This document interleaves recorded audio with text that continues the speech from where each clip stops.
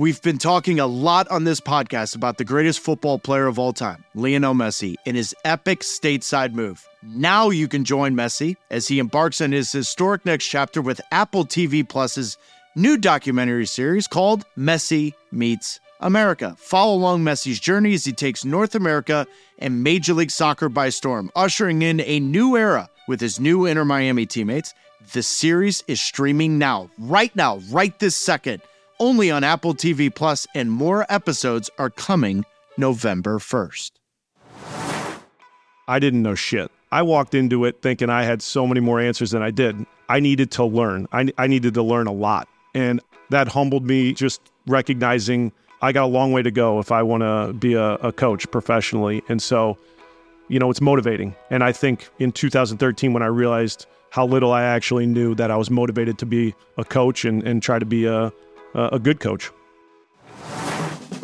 Welcome back, everybody. Another episode of Offside with me, Taylor Twellman. It is crunch time, my friends. My favorite time of the year. You can smell it. You can taste it. The 2023 MLS Cup playoffs are looming with only one match day remaining in the regular season. Now, I've said this multiple times on this podcast. My goal with this show is to give you, the fans, a look beyond the broadcast, to get to know the clubs who've been key to the story of the 2023 regular season. And as this regular season winds down, this will be the first of two episodes over the coming weeks where we take time to celebrate the standout team in each conference. So today, naturally, we start with FC Cincinnati. Acosta beats one man one-on-one and another. This is still Lucho Acosta continuing on. Acosta! Oh my goodness! For you newer fans, let's just say the first 3 years in MLS for Cincy, complete horse manure. 19, 20, 21, they were bottom of the table. Year on year, they won the wooden spoon. But in 2022, they brought in new management with new ideas. One of which was Pat Noonan, a new head coach with the job of turning it around. And needless to say, the rest is history. Brandon Vazquez, a local hero. They're all heroes tonight. Cincinnati Shield. And now the quest for MLS Cup begins. You know the drill by now. I want to celebrate Cincinnati's achievements by talking to the people that made this success possible.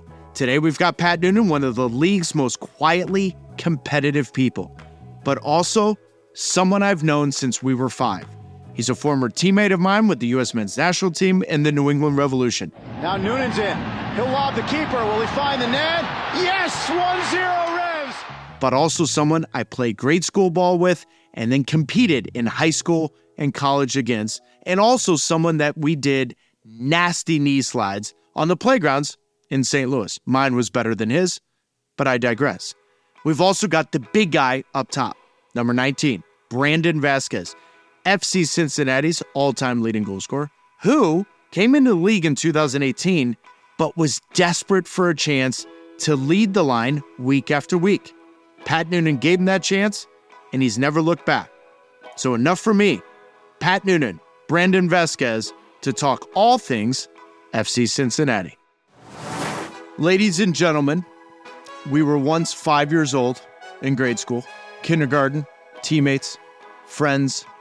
We've not only played together on the New England Revolution U.S. men's national team, but as I said, we grew up together. But I need to get this out of the way so the shit doesn't talk for the next 45 to 50 minutes. Pat Noonan beat me in high school. He won a state championship in high school.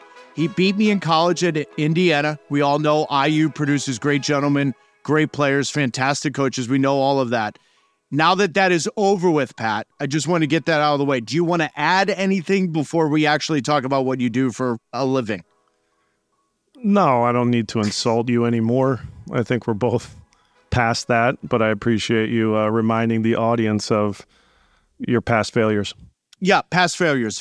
Pat, I have made a great living out of being a failure. But the reason why I bring that up, Noons, is for you growing up, soccer wasn't always your true love. You were a great baseball player. You were a massive basketball fan. That's where you and I always connected.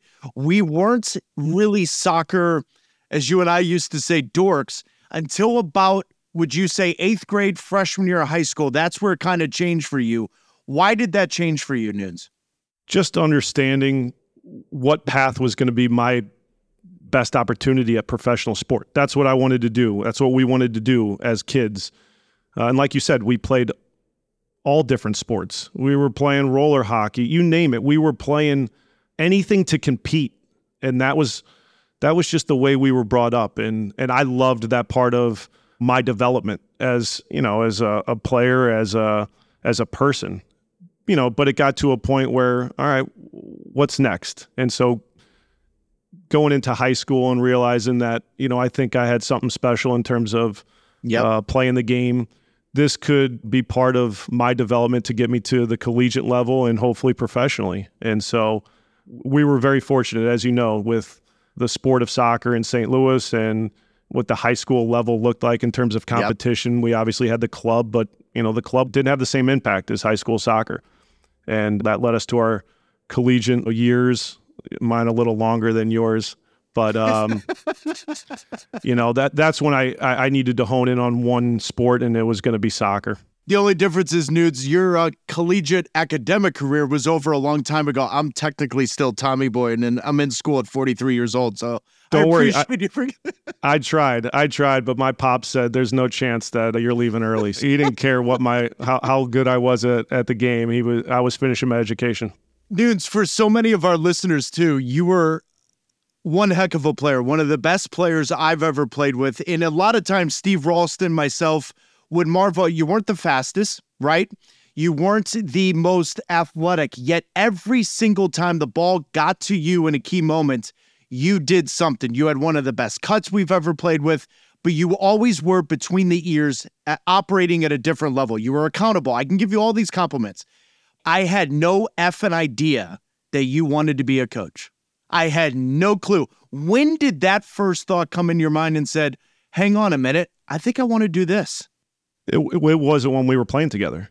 You know what it's like as a professional player. Early on in my career, I'm trying to have just that, a career. I'm just thinking about playing in that life. And so once I started to get towards the tail end of my career, I was bouncing around, too many injuries. It was around that stage that I realized I want to stay in the game. What was my pathway going to look like post-playing? And I just felt as a player, I had leadership skills. I think I was in some ways at the time a student of the game. And so, when I was in Los Angeles, it became a conversation about, in that 2013 season, after I was going to be done playing, how could I get into the coaching ranks? I remember having conversations with Jay. He was at New England at the time, and him saying to me, what's your coaching experience? Do you have your badges? I had none of these things. And so you're a little naive. I was a little naive to think that I could just go and be a professional coach. And so I started to work with the academy in LA, and then couldn't have been more fortunate with the opportunity to work with Bruce. What point of that did you say, hang on a minute, I actually really want to go about this? Pretty early, because I didn't know shit. You think you know what it's going to be like on the coaching side of things. But I remember I walked into the locker room every day in 2012. Well, in 2013, when I joined Bruce Arena's staff, I walked into it thinking I had so many more answers than I did. Yep. And the reality was I needed to learn. I needed to learn a lot. And I think that humbled me, recognizing I got a long way to go if I want to be a coach professionally. And so with anything in my life that I'm not good at or I'm interested in and I want to learn, it's motivating. And I think in 2013, when I realized how little I actually knew, that I was motivated to be, a coach and try to be a good coach. But what is different about Pat Noonan's mindset as a player now as a coach? Man, you really learn early on. And I had a couple moments where, I had more experienced coaches kind of put me in my place, but you got to learn about patience. We talk a lot about development, the development of the player and the development of a team, and, how long that takes. Yeah, I stepped in and I remember there were days in training or game days when we weren't performing or you didn't see what you liked, and I was way too harsh and aggressive with my opinion. And the more experienced coaches, the Bruces, the Dave Saracens, the Kurt Adolfo at the time, all of these guys helped to put me in my place in just better understanding that things take time on an individual level and collectively. And so that was the biggest learning curve was that side of things early on. And then as you progress and you talk about wanting to, be your own coach.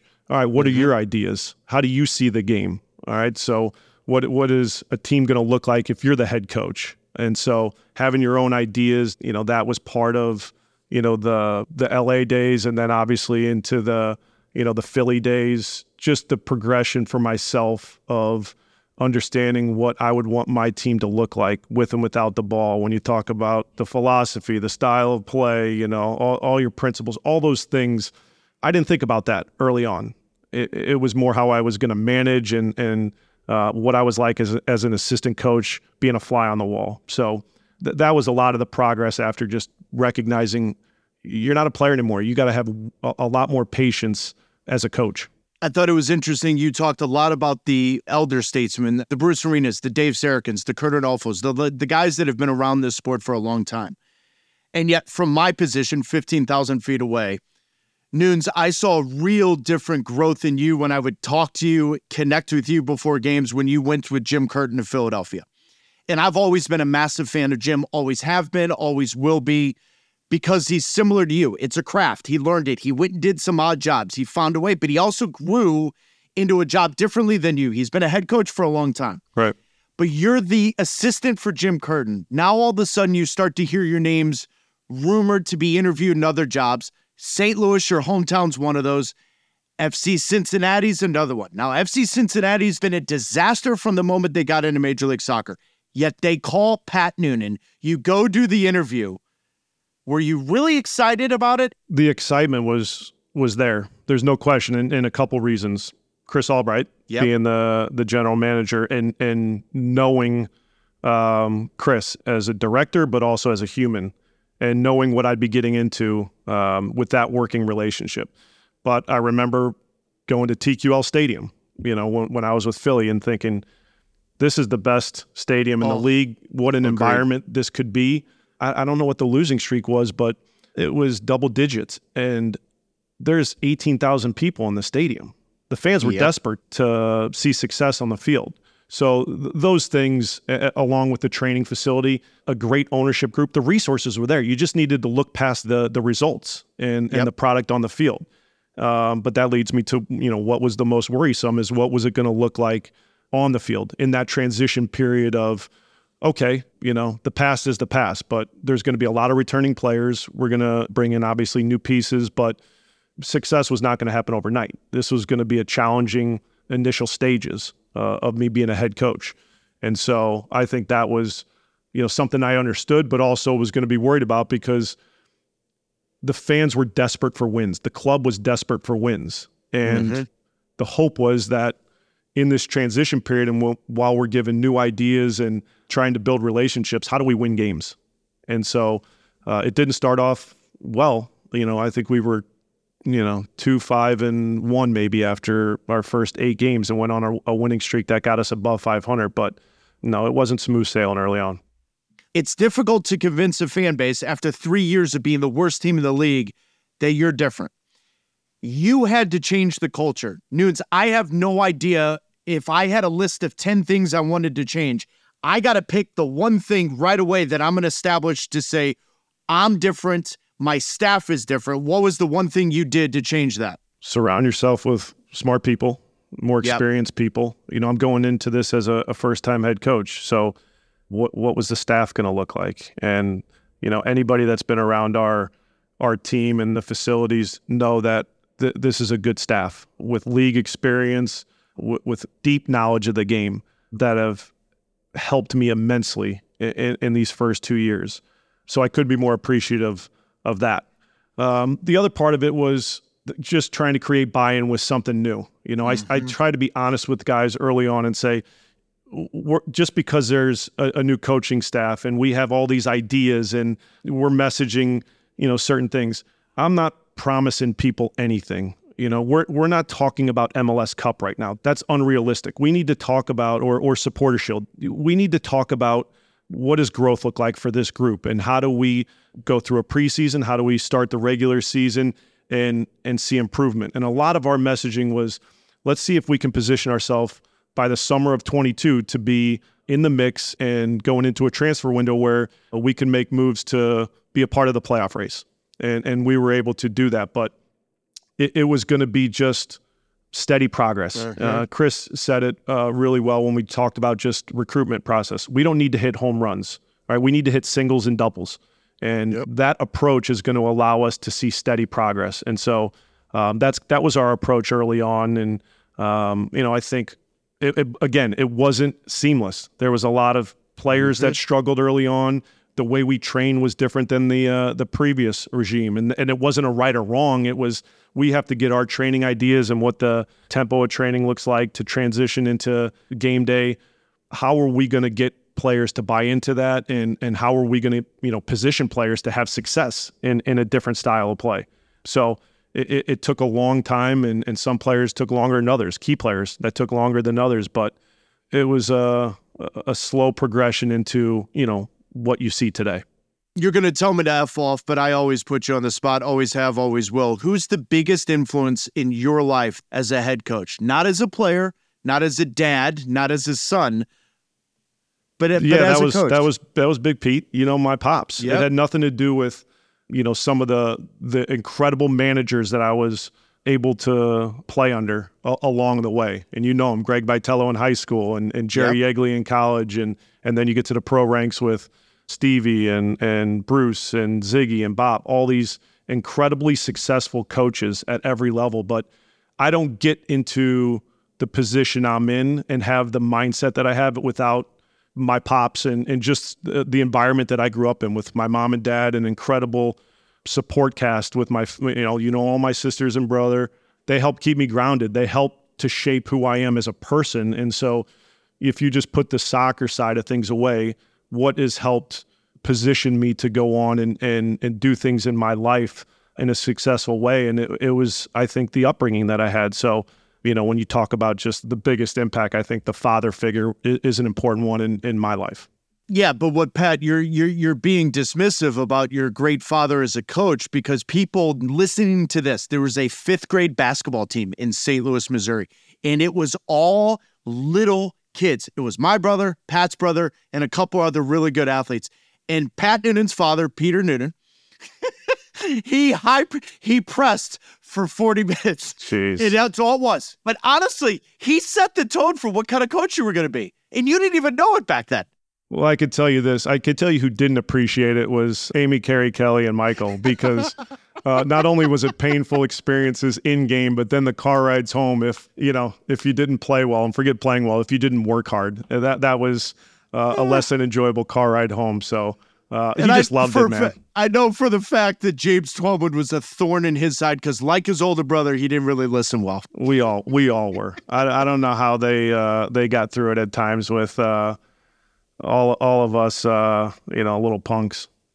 Not to be sentimental about it, but my man, I thought it was the coolest thing FC Cincinnati ever did was the tribute to your dad when he passed away earlier this year, because it meant that club, that city recognized how important you are to that franchise and how important that whole family environment is. And I loved it. But I want to go back to what this season is for FC Cincinnati. What is the one thing your team has done better than anyone else that people like myself haven't fully recognized when broadcasting the games and talking about FC Cincinnati?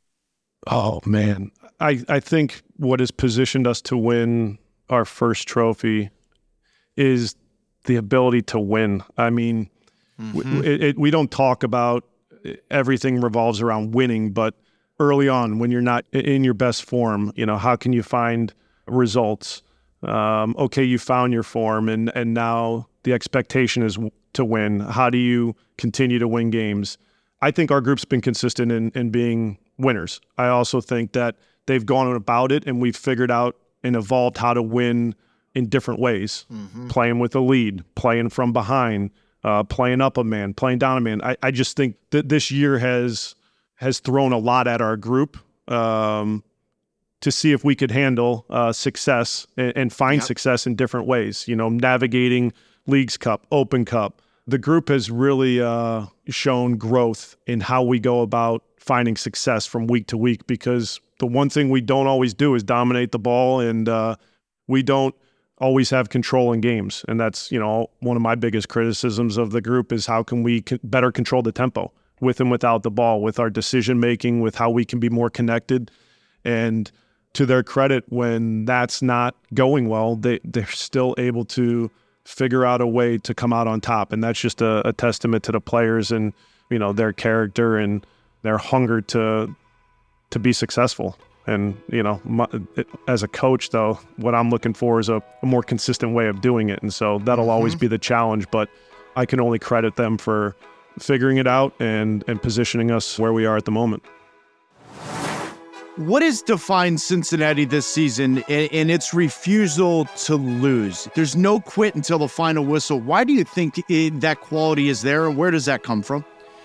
I think it's just the players that we have. I think the mentality that we have. We all just have that mentality that we're going to give it everything we have until the last second, until the whistle's blown. And I think we've shown that time and time again. And I think from the first time that we did that, the team knew that anything is possible. We could be down 1 or 2-0 in the last 20 minutes of the game and flip things around. So it's incredible that we have a team that can stay persistent and not let our heads hang low and keep our heads high and keep pushing. We have the quality of players to change stuff around in a quick matter of time. So it's amazing. Brandon, I want to go back to when there was a teenager in San Diego that traveled across the border multiple times per week to train with Tijuana. I just want you to take us there. What are your memories of those commutes, the late nights, the early mornings, just that experience that ultimately shaped you to who you are now? Yeah, looking back to that, I don't know if I could do that again. In the moment, it was just one of those things where it was routine for me, and I had never even saw it as being a burden or being hard. It was just routine. And so from the time I was 13 until I was 18, I was waking up at 5 a.m. to go across the border to go to training. Training would start at 7. So, yeah, it would take me 30 minutes to get to the border. My parents would drop me off. I would walk across, then grab a Uber or taxi to the stadium. So it was a long commute there and even longer commute back. But I think at the end of the day, it was worth it. I was crossing back sometimes noon, sometimes 3 p.m. Just depends how many people were in line to cross back into San Diego. And I would do school online and then go train again in the evening. So it was one of those things where, yeah, like I said, it was just routine for me. So it was Why couldn't you do it now? You just said you don't know if you could do it now. Why couldn't you do it now? Because with the training ground that we have being just a couple minutes away from the house, it's just we're so spoiled now. So back then I didn't know what it was like, but obviously now it's a lot better. It's a lot easier to go into Mercy Health Training Center here in Cincinnati, and it's just like a $30 or $40 million facility. It's unreal. So yeah, definitely very spoiled now. I'm just curious. Soccer to you, is it opportunity? Is it privilege? Is it work? Is it something else? Because a lot of kids doing that would have been burnt out, but it feels like you're not. Am I right or wrong on this? You're spot on with that. For me, it was exciting. I would wake up and I would be ready to go. I wanted to go play. I wanted to go train. And when we were training, I was giving my 100% every day, but also I was enjoying myself. So the whole journey was just enjoyable for me. I'm leaving the training center in Tijuana and I have a 25-minute ride to the border, and then I have to wait a couple hours to cross back. And the whole time I'm listening to music. I had some teammates that I would do it with sometimes. So I was just bantering with friends or just grabbing snacks at the gas station on the way back home. It was just I was just enjoying myself, living. What was your my go-to best life, snack? pretty much. Candy. I'm not gonna lie. I've got a sweet tooth, so I would get some candy. Hold on, is it chocolate or is it like what is it? No, you stop at a gas station in Tijuana, it's all Mexican candy. So it's spicy candies, it's tamarindo stuff, it's like Tostitos, it's Takis, and it's that kind of stuff. So it's all spicy foods.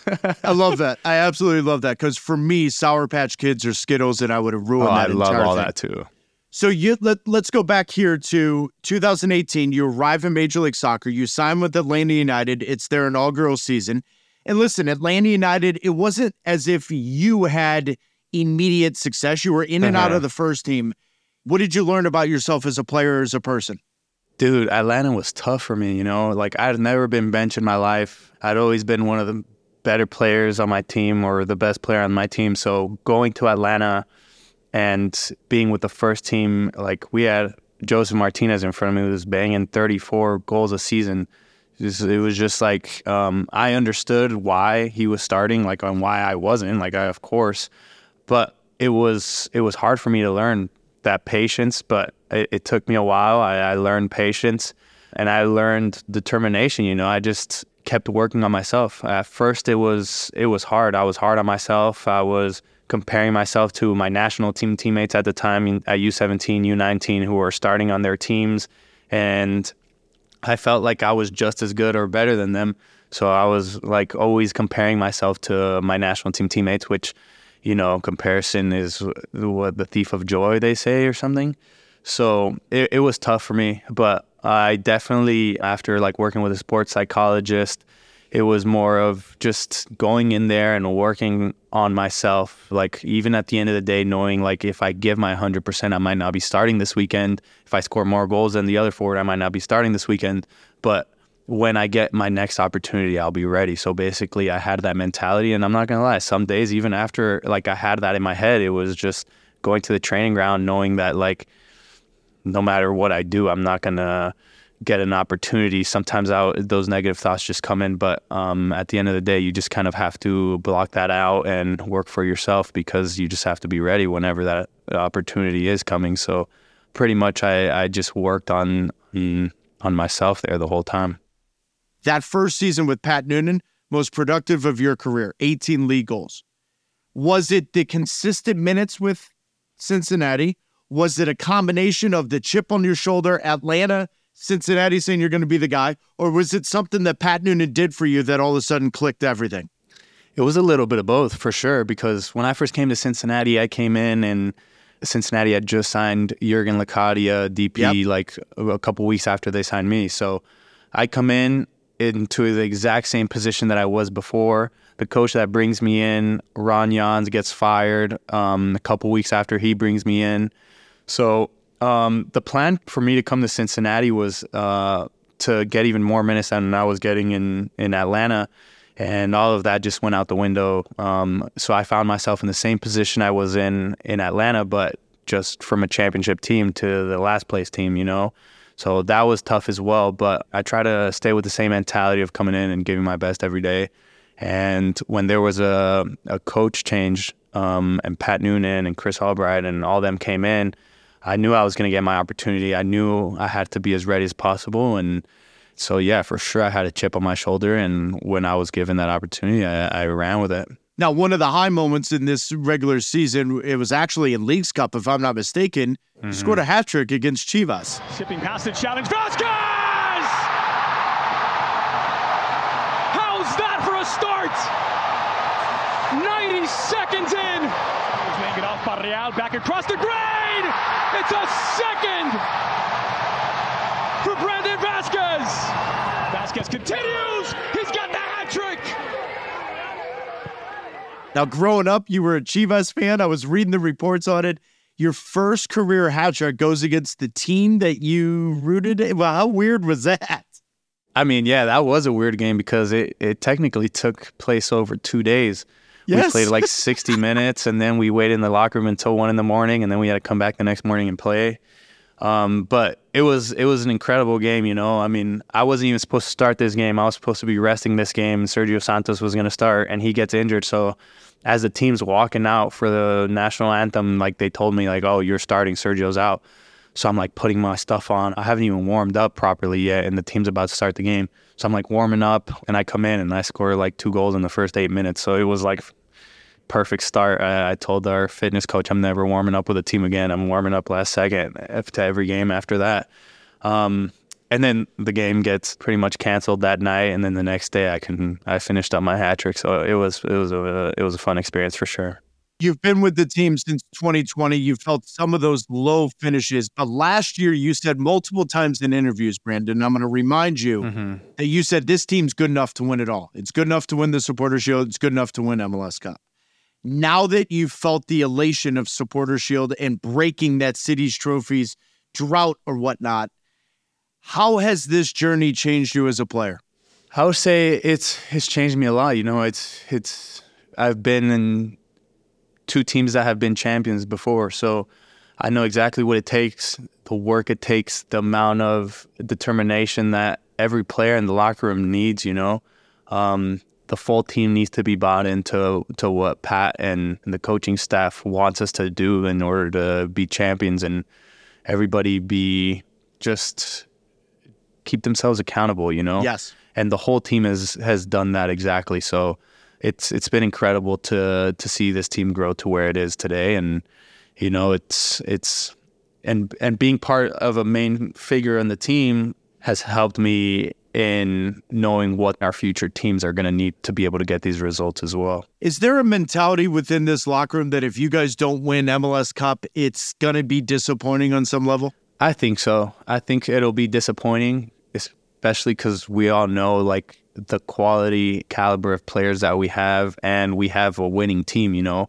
it's a long season. Even this last game, you know, going into this game versus Miami, a lot of the players are just tired from all these games, touched up from injuries. You know, everybody's playing through something, and we somehow find a way to win these games. You know, they're tough and gritty games that we just find a way to win. So we know we have that in us. So I think, and everybody thinks that we definitely have it all in our locker to win it all.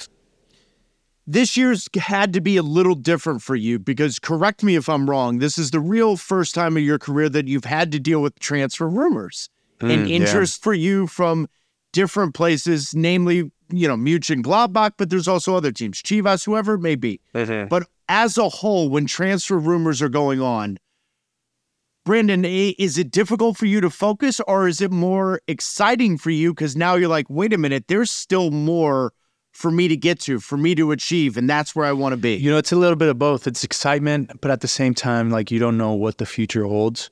You know, this career is short, and one of my goals has been to go to Europe, and I think if I want to make the 2026 World Cup roster, I think I have to be overseas competing in the best leagues in the world. So obviously to have an opportunity, probably the best opportunity to have in my life, come up this summer, it's exciting. You know, I want to push myself. I want to keep growing as a player. And obviously Cincinnati wants to win a championship. I want to help Cincinnati win a championship. And it not happening in the moment, you know, it could be a little distracting. You know, of course, I want it to happen eventually, and hopefully it can happen this winter. But is that the goal for you, Brandon? For this winter to win an MLS Cup and then ultimately make the move?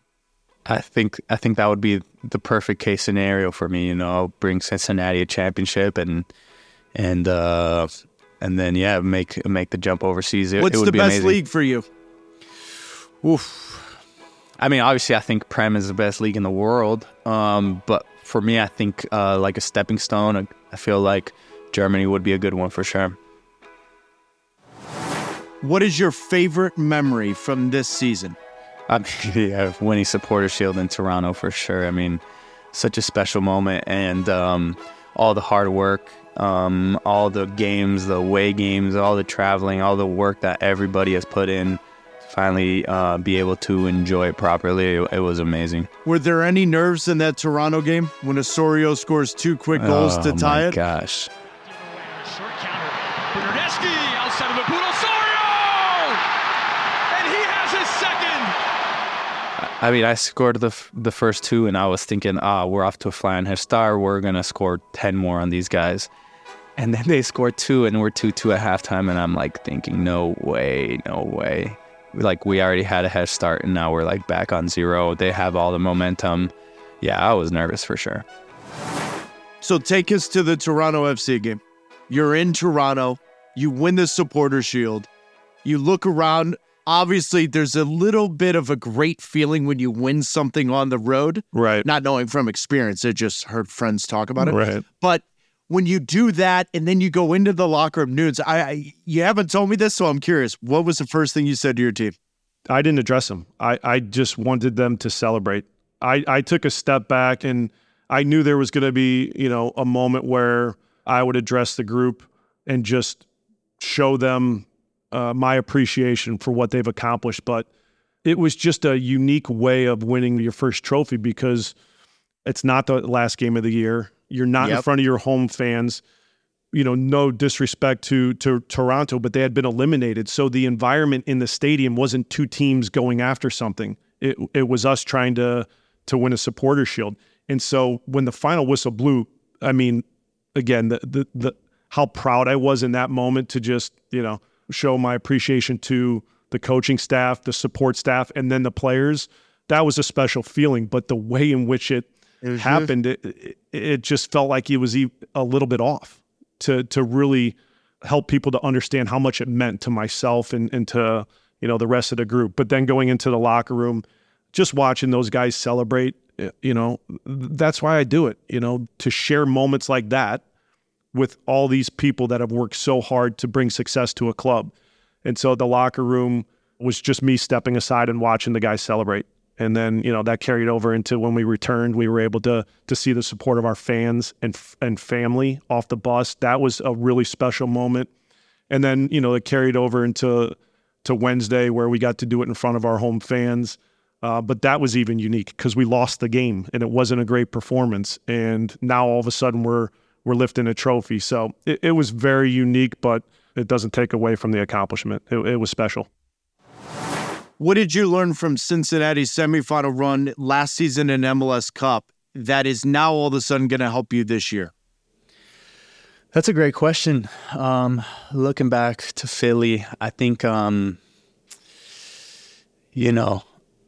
don't think Philly will do that to us again. I think we can beat Philly, especially right now having that home field advantage going in the playoffs. I think that's huge. And last year, every playoff game was away for us. So obviously, looking forward to TQL during playoffs. I think it's going to be bumping. So yeah, I think with what we've learned throughout this season and how to stay in games and win games, even if it's not pretty, I think if we can take that in the playoffs, we can do just fine. Regardless of what happens in the MLS playoffs, what's one lesson you're going to take from 2023 to take you into 2024? Now we've experienced success in the form of a championship. Do players and coaches and people around the club recognize how challenging it's going to be to achieve that success again? It's only going to get harder. I think I said the same thing to our players at the beginning of this year. You're not surprising anybody anymore. I think there's more respect for our team and for this club. Well, now you're a champion. You know what that looks like. How do you maintain that success? That'll be the biggest challenge and something that we'll certainly focus on for the remainder of 23 and then going into 24 because, I've said it. It's hard to achieve success in this league and it's hard to do it consistently. So year in and year out, how are you positioning yourselves to maintain that success? And what is the mentality of the people around the club to understand that you got to work harder? It doesn't become easier because of what we've been able to accomplish this year. So that'll be a challenge for us. Last one I have for you. You've gone from that ambitious teen in Tijuana to a Supporter Shield winner, to a record goal scorer, to a U.S. international. When it's all said and done, what's the first story you're going to tell your grandkids? Poof, that's a good question. It is because you're becoming a lot of good father, stories. aren't you? Yes, I am in February. Congratulations. So what's the first? No, hang on a minute. Wait, slow down. I just buried the lead. Do we know, is it a boy or a girl? It's a boy. It's a boy. What is the first story you're going to tell your boy about your career? probably my Tijuana days, you know, what it took to get to where I am today. You know, they weren't easy days. They were definitely tough days and long days and a lot of hard work. You know, I think back to all the work, all the sacrifices and stuff to be a professional athlete, to be a professional soccer player. It's a lot more than what people think. You know, I feel like some people might think you just have to be good and talented and show up every day, but in reality, that's not what it is. You know, you really have to work in every aspect. You know, the mental just as much as the physical, and like the recovery aspect of things too. You know, you have to take care of your body the right way, eat the right way. Just it's everything. It's everything. You know, if you're not doing one thing, you're just off balance. So it's a lot of hard work. Your son is born in February. What's the first Mexican candy you're going to tell him about? Damn. Yep, because this is on the record now. I've never thought about that. I'm stumped. There's too many good ones. But maybe like there's this like Mexican, there's these like Mexican little mango like lollipops that are like have tajin or chili covered around them that I used to love. I dare you to give that to your 2-year-old son. I dare you to give that to him. When he's two, I'll give him one. You will ruin his life. Like, honestly, that's the candy you're going to give him? Brandon, good luck, man. I appreciate it, taking the time, and I'm a big fan, so keep it going. Thanks, man. It was good talking to you. So you're 60 years old. You're sitting around at Christmas. Your grandkids look at you, and they say, Pat, Papa, whatever they call you, and they say, what is the single best memory of 2023? What are you going to tell them? That first trophy. It'll be the night in Toronto. People, they'll be surprised by that, because hopefully we get to experience another special moment like it, because the season's not over and we have another goal to try to achieve. But that was the first. That was the first for FC Cincinnati, and it was the first for me in this position. And again, I think you know me by now. I don't like to make these things about me, but it was special because of the position that I was in, being able to be a part of something, but leading as a manager your team to their first trophy in a city that was desperate for success, not just with the soccer, but, you know, sport in the city. You know, it hasn't happened since 1990. And so that was a really special moment. And that's one that I'll probably tell my grandchildren as they're going to give me a drink. And I guarantee you it's going to be a Manhattan if you do it anything right. Disgusting. Oh, gross. I can't believe your dad drank those for a living. That's rough. Pat, this was a blast. I can't believe it. Thank you. This is great. It's always good catching up with you, man. Dude, good luck, man. I'll see you in the future. All right. Sounds good. That was FC Cincinnati at its finest. They are heading into the playoffs, seeded number 1 in the league. Quite a turnaround from the many days spent looking up from the bottom of the league, especially winning the wooden spoon. 3 years in existence. I appreciate Pat Noonan, one of the best, honest, transparent people you will ever meet in this league. But I also hope a lot of players that are currently playing in this league listen to him and look at his path to coaching. I appreciate Brandon Vazquez grinding his way into the history books. A great example for young players in this league. You've got to earn your opportunity, and when you do it, grab it with both hands. Offside with Taylor Twellman is a Major League Soccer podcast produced by Apple TV and Rain Delay Media. Our executive producers are Peter Moses and John Yales. John was our editor. Michael Janot was our engineer. Jonah Buchanan was our associate producer. Iggy Monda and Jonah were our researchers. Music was composed by Brian Decker, and I'm your host, Taylor Twellman. Follow and listen on Apple Podcasts. I should give him a better fart noise. You're welcome, John.